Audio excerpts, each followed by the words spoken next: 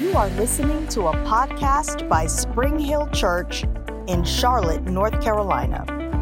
Spring Hill Church is called to reach everyday people with God's grace, His unconditional love, and the life-changing power of His Word. Thanks for listening, and if you would like more information, you can visit us online at springhill.cc. This is week number 6 in our series talking about understanding the times and seasons of the Lord. And, as I've been saying, if you wanted to put a subtitle on this, really what I believe the Holy Spirit is after is for us to walk in the perfect will of God, to walk in God's will for our lives, to walk in God's will for, again, our church and everything that we have to do. And so we're going to just keep plugging away at this and go a little bit further in it. If you want to turn in your Bibles to Proverbs chapter 3, and I'm going to get there in just a few moments. Let me touch on some things that we have covered in the previous weeks. First, let's look at, or you don't have to turn there, but just listen to our foundation scripture found in Matthew chapter 16, verses 1 through 3. And this is when Jesus was having a conversation with the Pharisees and Sadducees, and it says, "Then the Pharisees and Sadducees came, testing him, asked that he would show them a sign from heaven. And he answered and said to them, when it is evening, you say it will be fair weather, for the sky is red, and in the morning it will be foul weather today, for the sky is red and threatening. Hypocrites," Jesus said, "you know how to discern the face of the sky, but you cannot discern the signs of the times." And again, the Lord is wanting us to understand when God is doing certain things. He wants us to understand how God is doing certain things. And on occasion, God will reveal to us why He's doing certain things in the earth. And so that's what the Lord was really rebuking them for. Then we have been using Ephesians chapter 5, verses 15 through 17, and I'm going to read it from the Amplified Bible. Again, just listen. "Look carefully then how you walk, live purposefully and worthily and accurately, not as the unwise and witless, but as wise, sensible, intelligent people, making the most of the time, buying up each opportunity, because the days are evil. And therefore do not be vague and thoughtless and foolish, but understanding and firmly grasping what the will of the Lord is." And then lastly, over in Colossians chapter 1, verses 9 and 10, we have record of the prayer that Paul prayed for the church at Colossae. And he said this, "For this reason, we also, from the day we heard of it, have not ceased to pray and make special requests for you, asking that you may be filled with the full, deep, and clear knowledge of His will in all spiritual wisdom and comprehensive insight into the ways and purposes of God, and in understanding and discernment of spiritual things, that you may walk, live, and conduct yourselves in a manner worthy of the Lord, fully pleasing to Him and desiring to please Him in all things, bearing fruit in every good work and steadily growing and increasing in and by the knowledge of God, with fuller, deeper, and clearer insight, acquaintance, and recognition." So again, Paul says that it is the will of God for the church at Colossae to be filled with the full will of God. Well, if it's God's plan for the church at Colossae to understand what God's will is, then it's the will of God for you and me to understand what the will of God is. And so that is the plan of God, for us to be able to walk in those things.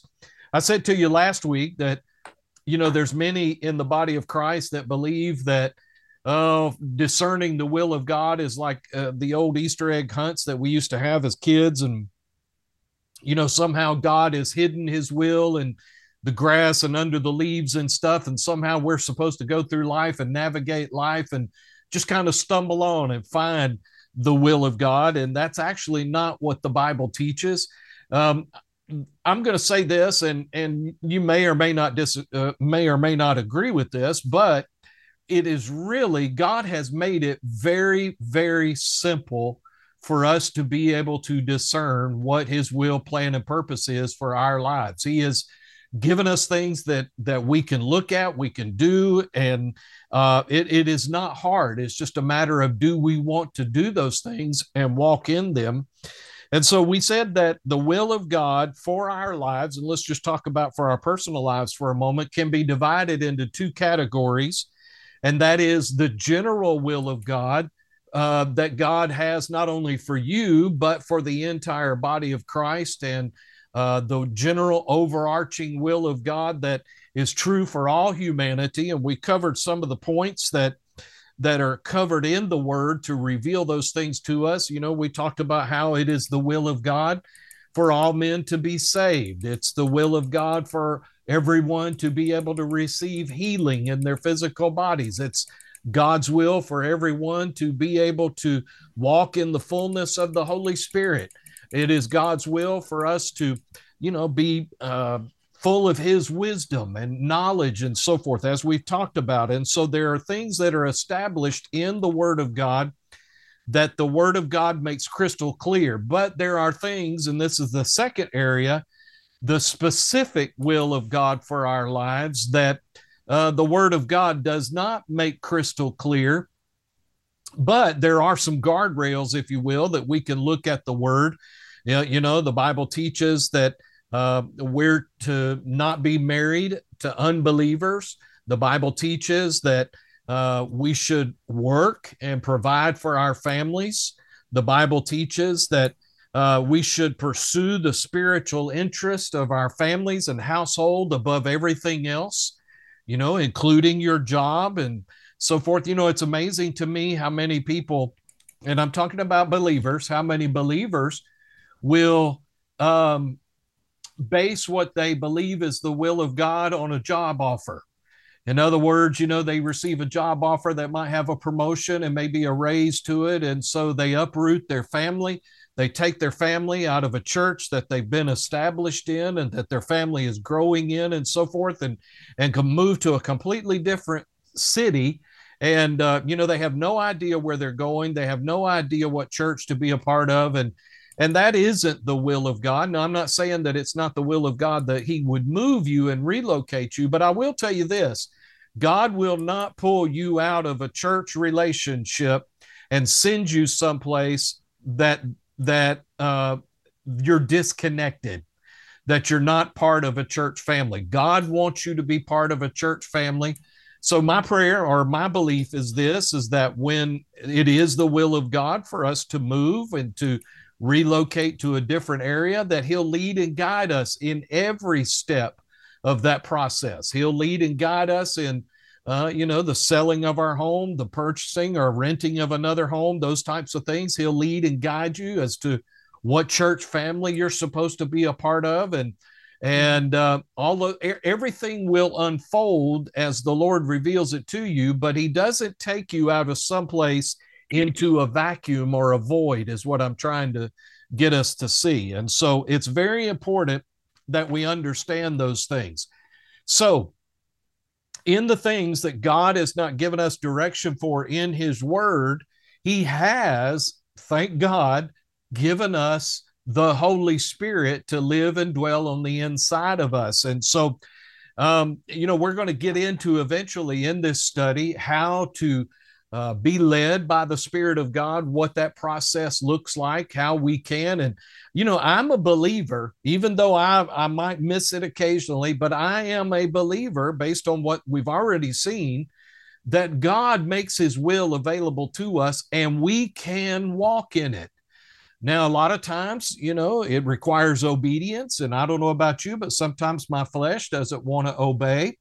It might require some growth, some changes and things like that. And of course, that's not always fun, but I believe that the will of God is available for us and we can live in God's perfect will, plan, and purpose for our lives. Now, I want to show you some scriptures in this. Well, I tell you what, don't turn from Proverbs 3. Stay there and let me just read some verses to you. God is interested in the most intimate details of our lives. Again, there's a mindset that maybe God is interested in the big things about my life, the big ticket items, but God really isn't interested in every little detail. And that goes contrary to what the word says in Luke chapter 12 and verse 7. Luke chapter 12 and verse 7. I'm going to read it to you from the Message Bible. This is Jesus speaking.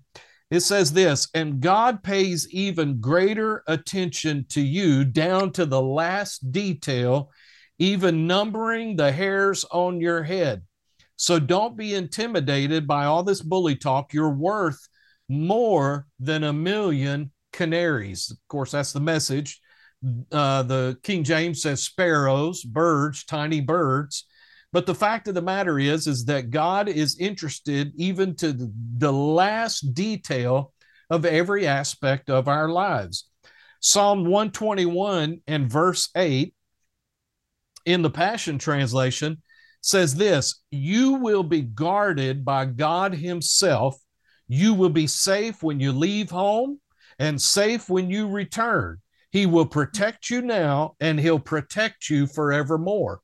So God is interested in what we do in our daily lives. He's interested in, when we leave the house to go to work or to run errands or whatever the case is. And he promises to protect us and to be with us all throughout those things. And then in Psalm 40 and verse 2 in the Amplified Bible, the psalmist wrote, and he said this, he drew me up out of a horrible pit, a pit of tumult and destruction, out of the miry clay, and set my feet upon a rock, steadying my steps and establishing my goings.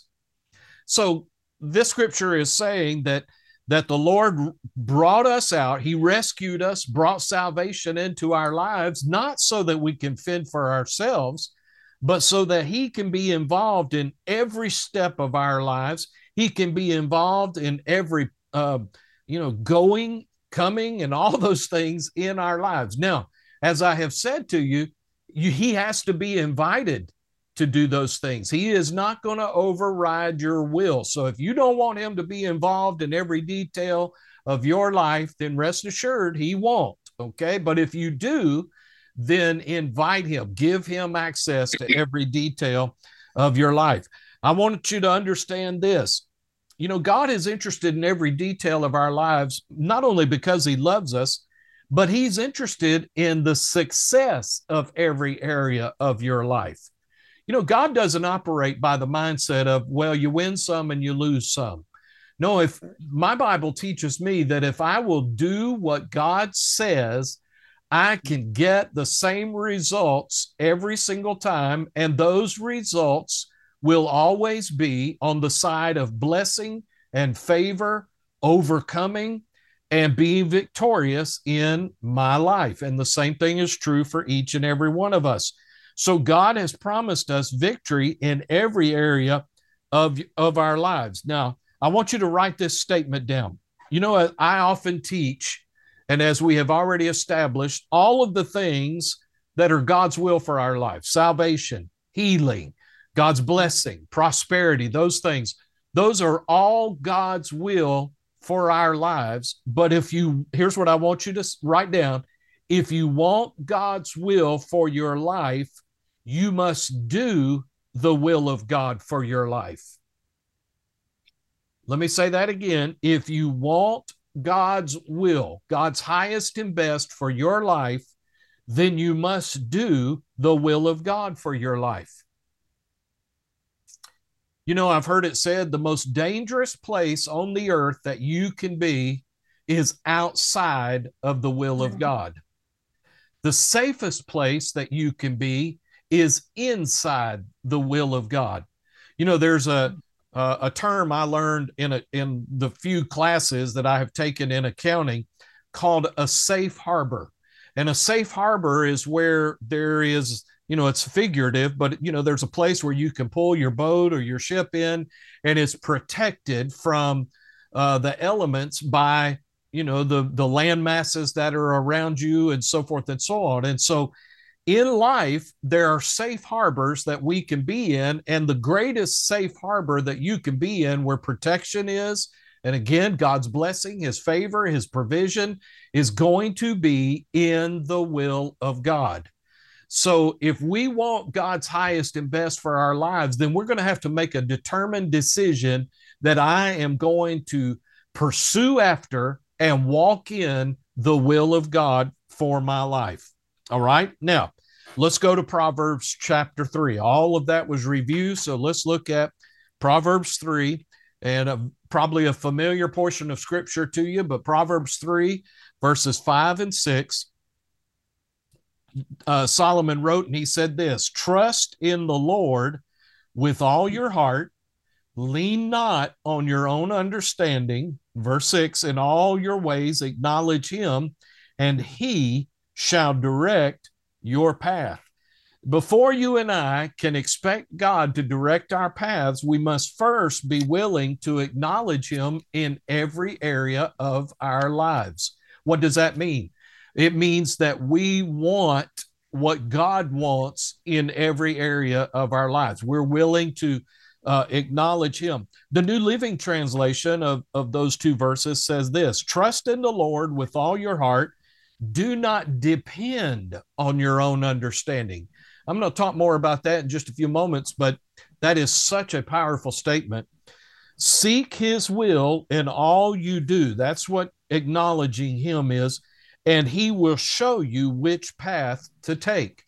Again, as I've said, the Lord has to be invited to and given permission for him to reveal his will to you.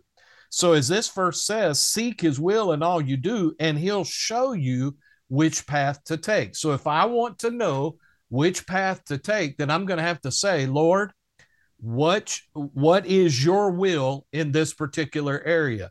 What is your will in this decision?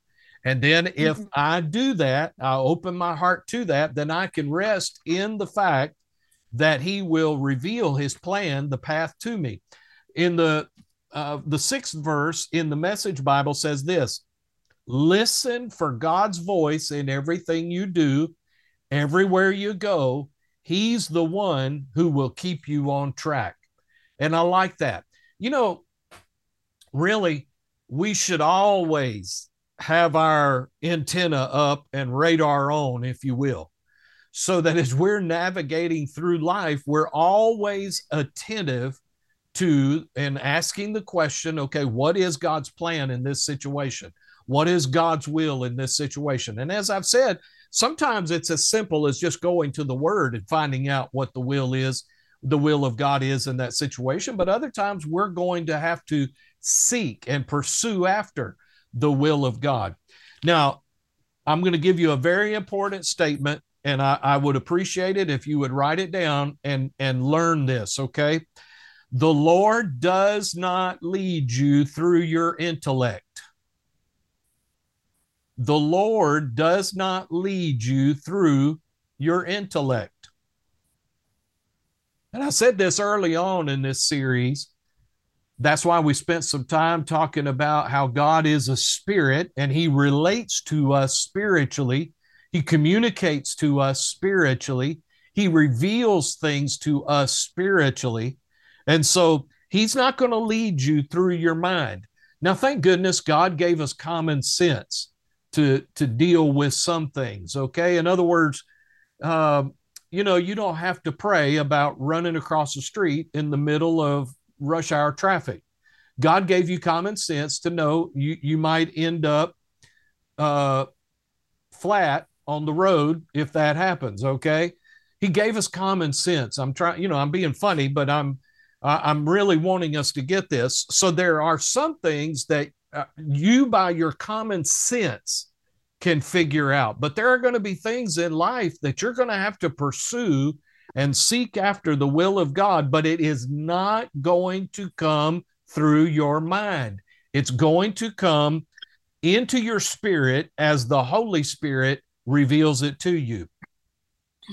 Accuracy in following God's plan will not come through your head because your head does not have enough information.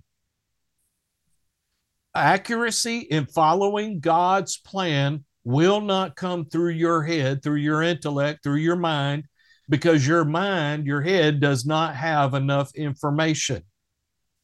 But guess who dwells in your spirit? The Holy Spirit does. And Paul wrote in 1 Corinthians chapter 2 that there is no one that knows anything deeper about God than the Holy Spirit does. And so if there is information that God has concerning your situation, and rest assured there is, then the Holy Spirit is aware of that information, and he is living and dwelling on the inside of your born again spirit. So if I can say it to you this way, you and I, before we had Google, I don't know how we survived without Google. Honestly, I don't remember. Anybody ever remember World Book encyclopedias? Okay. I remember World Book, and I used to love, I'd get a World Book down and look at it and read through it and stuff like that. And, but now all of that is available to us. And I want to just challenge us in this. Think about it this way. You have somebody living on the inside of you that would make Google and the knowledge and information that they have look like nothing.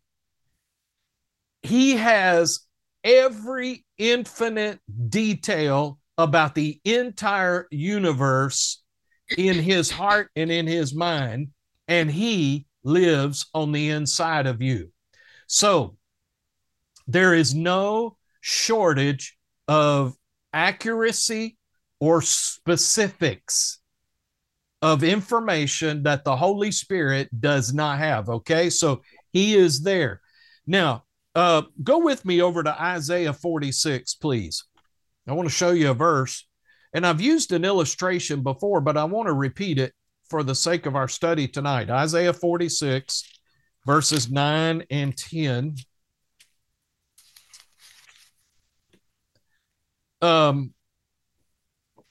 Isaiah said this by the Spirit of God in Isaiah 46, verses 9 and 10.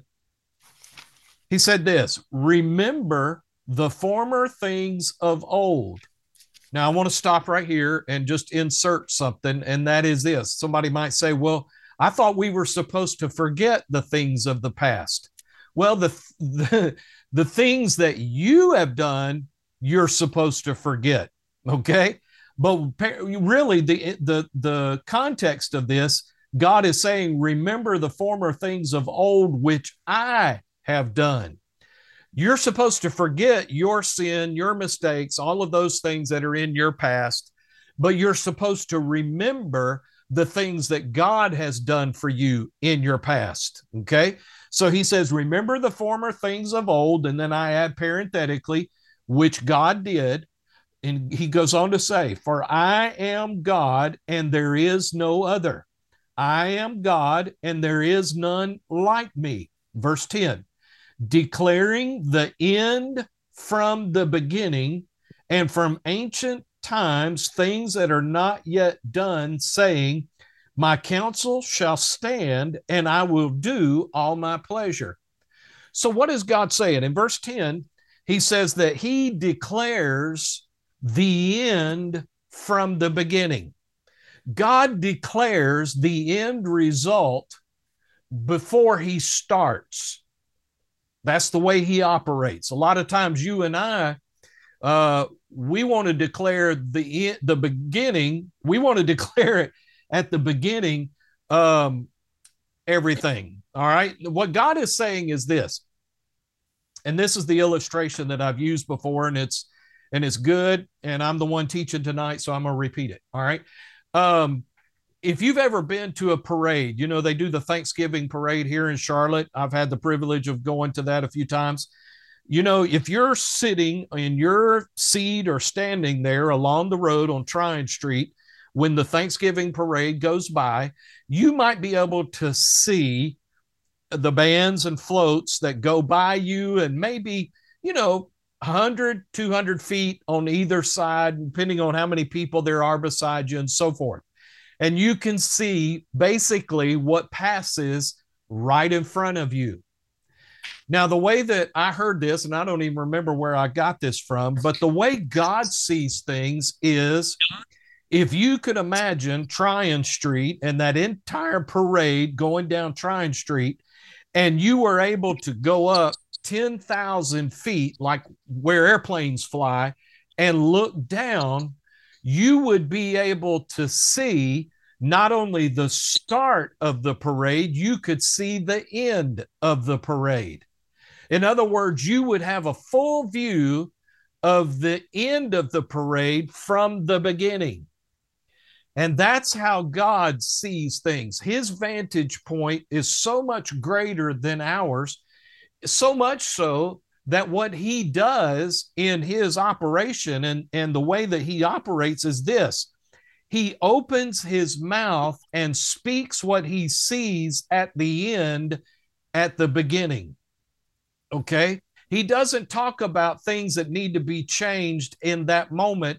He declares what they will be and the way it will look at the end before he ever starts. Okay? So what am I saying to you is that God has that kind of vantage point over our lives.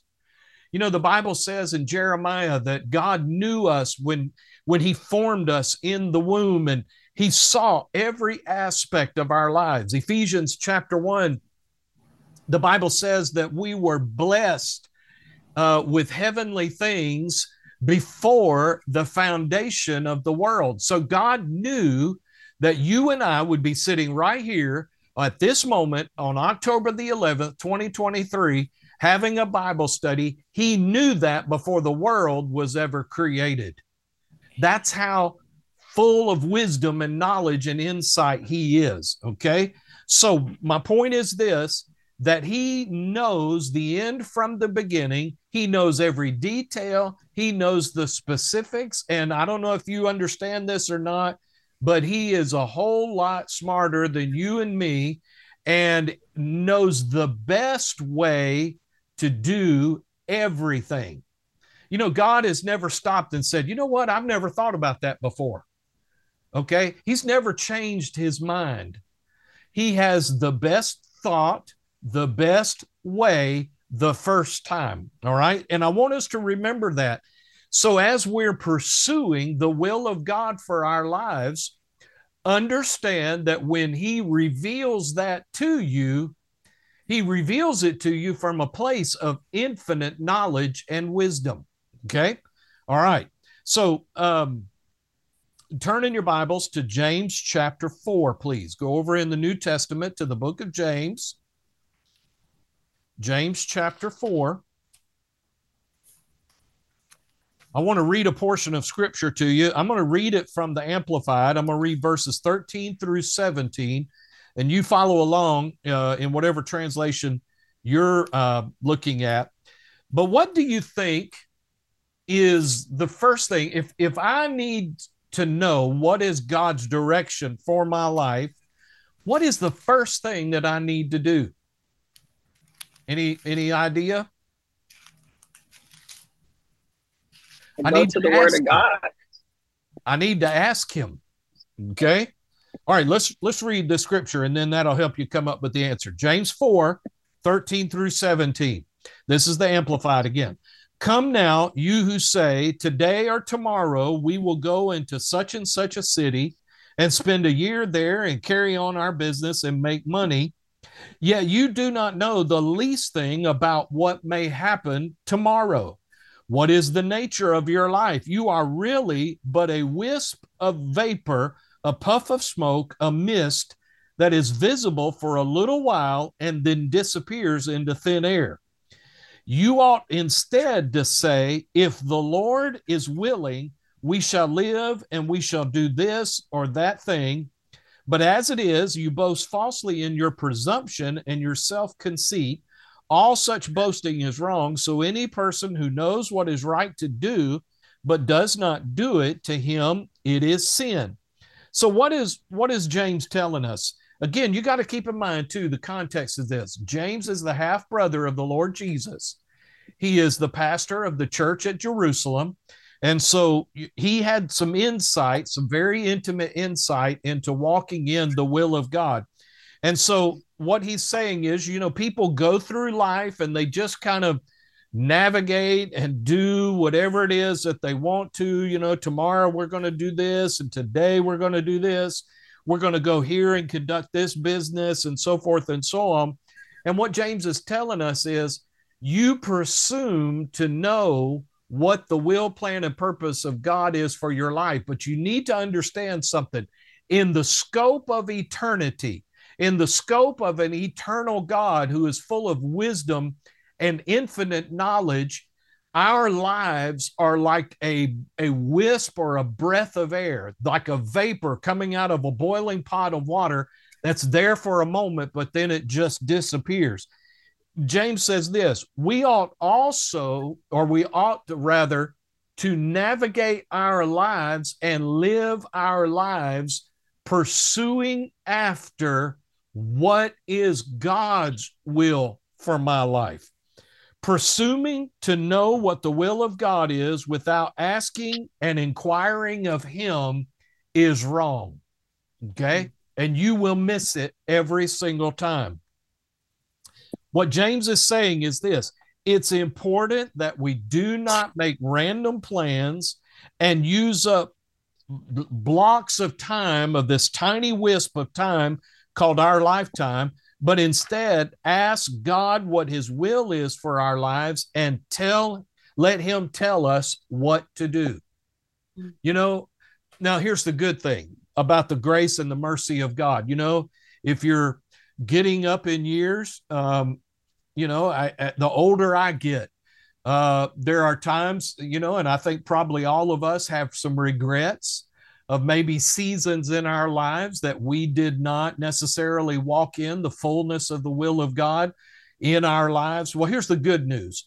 You know, God doesn't want us to live fretful and anxious and worried about that. He wants us to rather let Him redeem the time. That's why, you know, somebody that gives their heart to Christ at a very late time in their life, you know, shouldn't begrudge and live life full of regrets. No, make the most of the time that you do have left here in the earth. Now, so the very first thing that we're going to have to do if we want to know the will of God and pursue after God's will is not presume that we know what it is, but ask Him and give Him an opportunity to reveal that to us. Now, I want to go over to 1 Samuel in the Old Testament, please. And I want to look at David's life for a few moments tonight. 1 Samuel chapter 13 and verse 14. And this really challenged me. I heard Brother Keith Moore teach on this, and very, very powerful teaching. 1 Samuel chapter 13 and verse 14. And I'm going to, when we read this verse, you're going to have heard this before, I promise. 1 Samuel 13 and verse 14. This is when Saul has been rejected. He disobeyed God. And Samuel is now faced with God moving on and wanting to choose someone else to be king over Israel. And so Samuel goes to Saul and he says this: but now your kingdom shall not continue. Look at this next phrase. The Lord has sought for Himself a man after His own heart, and the Lord has commanded him to be commander over His people, because you have not kept what the Lord commanded you. And I'm sure you're like me. You've heard David referred to as he was a man after God's own heart. And I think you've probably heard that before. Well, we say that, but we don't often talk about the reason that David was a man after God's own heart. And by the way, don't forget, David was not a perfect man either. He had flaws and challenges just like the rest of us. But let's go in the New Testament for just a moment. If you want to leave your ribbon thing back there in 1 Samuel, we'll come back there in just a moment. But go to Acts chapter 13, please. The book of Acts, chapter 13. And this is a quote of this particular verse. Acts chapter 13. Paul is preaching a message here, and he said this in Acts 13 and verse 22.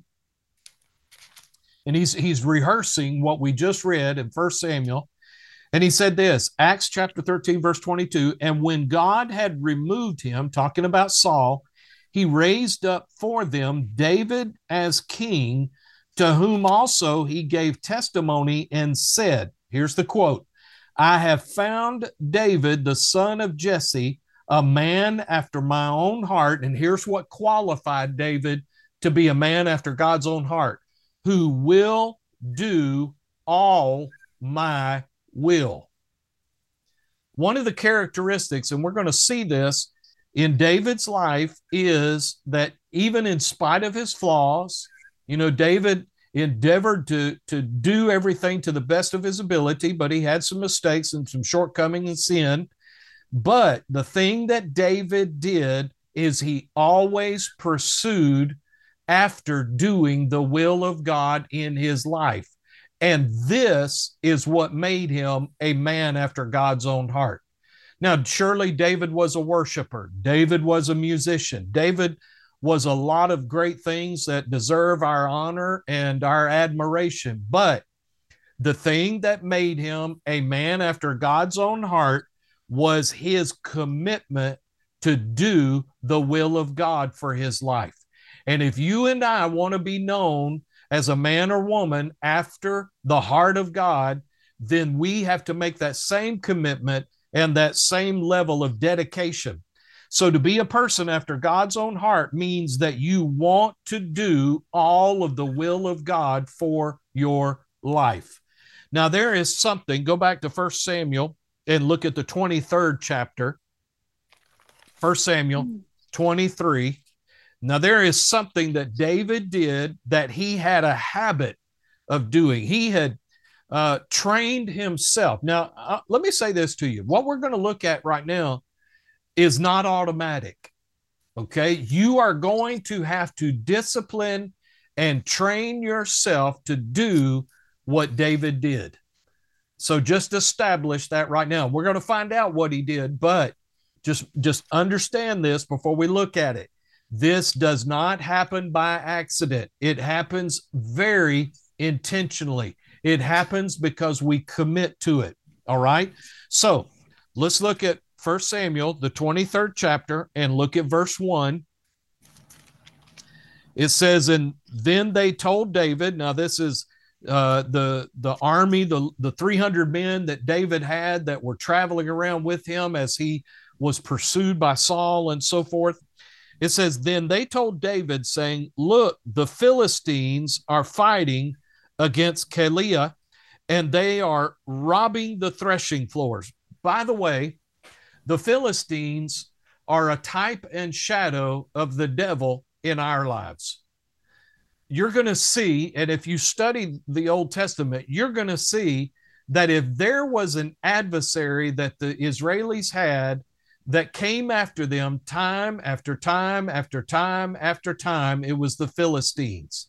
And there's varying reasons for that, but the thing that I want you to see is, I heard Brother Hagin say this about the devil. He's a persistent cuss, all right? You're going to find out that the Philistines were just as persistent. Sorry, so then they told David, saying, look, the Philistines are fighting against Keilah, and they are robbing the threshing floors. Then David, here's the thing I want you to see, and it would underline this and highlight this. Then David inquired of the Lord. David inquired of the Lord, saying, shall I go and attack these Philistines? And the Lord said to David, go and attack the Philistines and save Keilah. Okay. So let's look at this. David inquired of the Lord. David had a habit. It was a practice of inquiring of the Lord. Matter of fact, we're going to look at a few of them tonight, but there are 8 references in the Old Testament of David inquiring of the Lord throughout different situations in his life. Okay. So again, the Philistines are harassing the children of Israel. And so David inquired of the Lord and said, shall I go and attack these Philistines? Now, let me ask you a question. This is 1 Samuel 23. In 1 Samuel 16 and 17, do you remember David winning a fight? You remember who he fought? Goliath. Did he win? Yes. Okay. All right. So that being said, David had defeated the Philistines before. So he could have thought, I can handle this. These are people I've defeated before. I know their tactics. I know how they operate. So let's go up and let's do this. We'll handle this. But write this down, please. Pride assumes, but humility asks. Pride assumes, but humility asks. Okay? Now, common sense would tell you, okay, something needs to be done with these Philistines. Somebody's got to do something because they have come in here, they've robbed from this town, they've robbed from the people, they've messed up their lives. And so common sense would tell you that the Philistines need to be dealt with and this village needs help. And somebody needs to go and do it. So David, you ought to, since you've won before, you ought to go do it. Well, let me tell you where that comes from, right here. That does not come from here. That comes from our reasoning. That comes from us trying to fill in the blanks and answer God's question or the question we're trying to ask of God. Okay? So, to think, I will do this the same way that I did the last 40 times I dealt with the Philistines, and there is no reason to ask God, is exactly how David would have missed God. Now, how many times do you and I face situations in our lives where we face a persistent enemy like the Philistines? And so we go, well, and yes, the Bible does give us principles and things that we can do and so forth. However, there might be some information that you need that would be helpful in you gaining victory over that same thing this time that you didn't do last time, or that you might need this time that you weren't aware of last time. Okay? So what am I saying? What may seem obvious to you may not be the will of God at that moment. In other words, God has a strategy and a plan that you need at that moment to overcome the same enemy that you might have overcome 40 or 50 times before. Okay? All right. Now, so what did David do? He inquired of the Lord. Now, as I always teach you, pay attention to the details. So David said this, he inquired of the Lord saying, shall I go and attack these Philistines? And what did the Lord say to him? Yes, go and attack the Philistines. So David got an answer for exactly what he asked. No more, no less. Okay, let's go on. But David's men, verse 3, said to him, look, we're afraid here in Judah. How much more then if we go to Keilah against the armies of the Philistines? Then David inquired of the Lord once again. And the Lord answered him and said, arise, go down to Keilah, for I will deliver the Philistines into your hand. Okay, so what's my point? My point is the Lord is going to answer your question and give you what you asked for. God is very specific. If you need more information, you need to ask for more information. But if you just ask him, Lord, do I need to get up and defeat this enemy? You know what God's going to say to you? Yeah, get up, go defeat him. But if you need to know how, you need to ask how. Okay? Does that make sense to you? Yes. All right. So the Hebrew means for inquired of the Lord. It literally means this: ask God for information. Now, the thing that you need to understand about the Lord is not a blabbermouth. He doesn't ramble on. He says exactly what he says, and he means what he says. So if we need more details, we need to ask for more details. And actually, that is an act of humility. Okay. You cannot act like you know it all and don't need the Lord's help and then just, ask general stuff. If you need specifics, ask specifics. Okay. So again, David inquired of the Lord once again, and the Lord told him. Okay. So what was he doing? He inquired of the Lord. The Lord told him, go ahead and go down.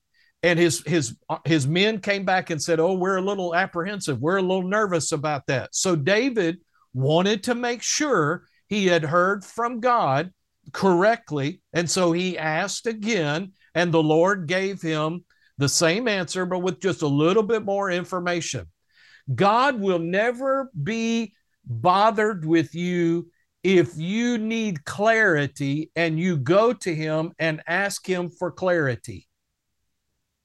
Matter of fact, James chapter 1 says, if any man lacks wisdom, let him ask of God, who gives to all men liberally, and he upbraids not. So what I'm saying to you is, if you get something in your heart and you're not quite sure that you got clarity in that, go to the Lord and say, Lord, I need some clarity on this. Can you give me a little bit more information on this? Okay.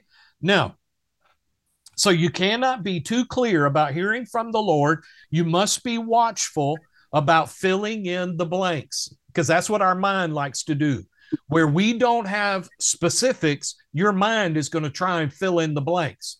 Well, God didn't say this, so maybe I'm supposed to do this, or God said this, but I wonder if he really meant this. Okay. And then we start trying to fill in the blanks. Okay. So look at verse 5. It says, David and his men went down and fought with the Philistines, struck them with a mighty blow, and took away their livestock. So David saved the inhabitants of Keilah. So notice the specifics that David asked and the facts that God told him that were priceless. Okay, so look at verse 10. It says this, Saul was coming after chasing David, chased him down to the village that he just rescued. And verse 10, and David said, O Lord God of Israel, your servant has certainly heard that Saul seeks to come to Keilah to destroy the city for my name's sake. Will the men of Keilah deliver me into his hand? Will Saul come down as your servant has heard? What did God answer? O Lord God of Israel, I pray, tell your servant. And the Lord said, he will come down.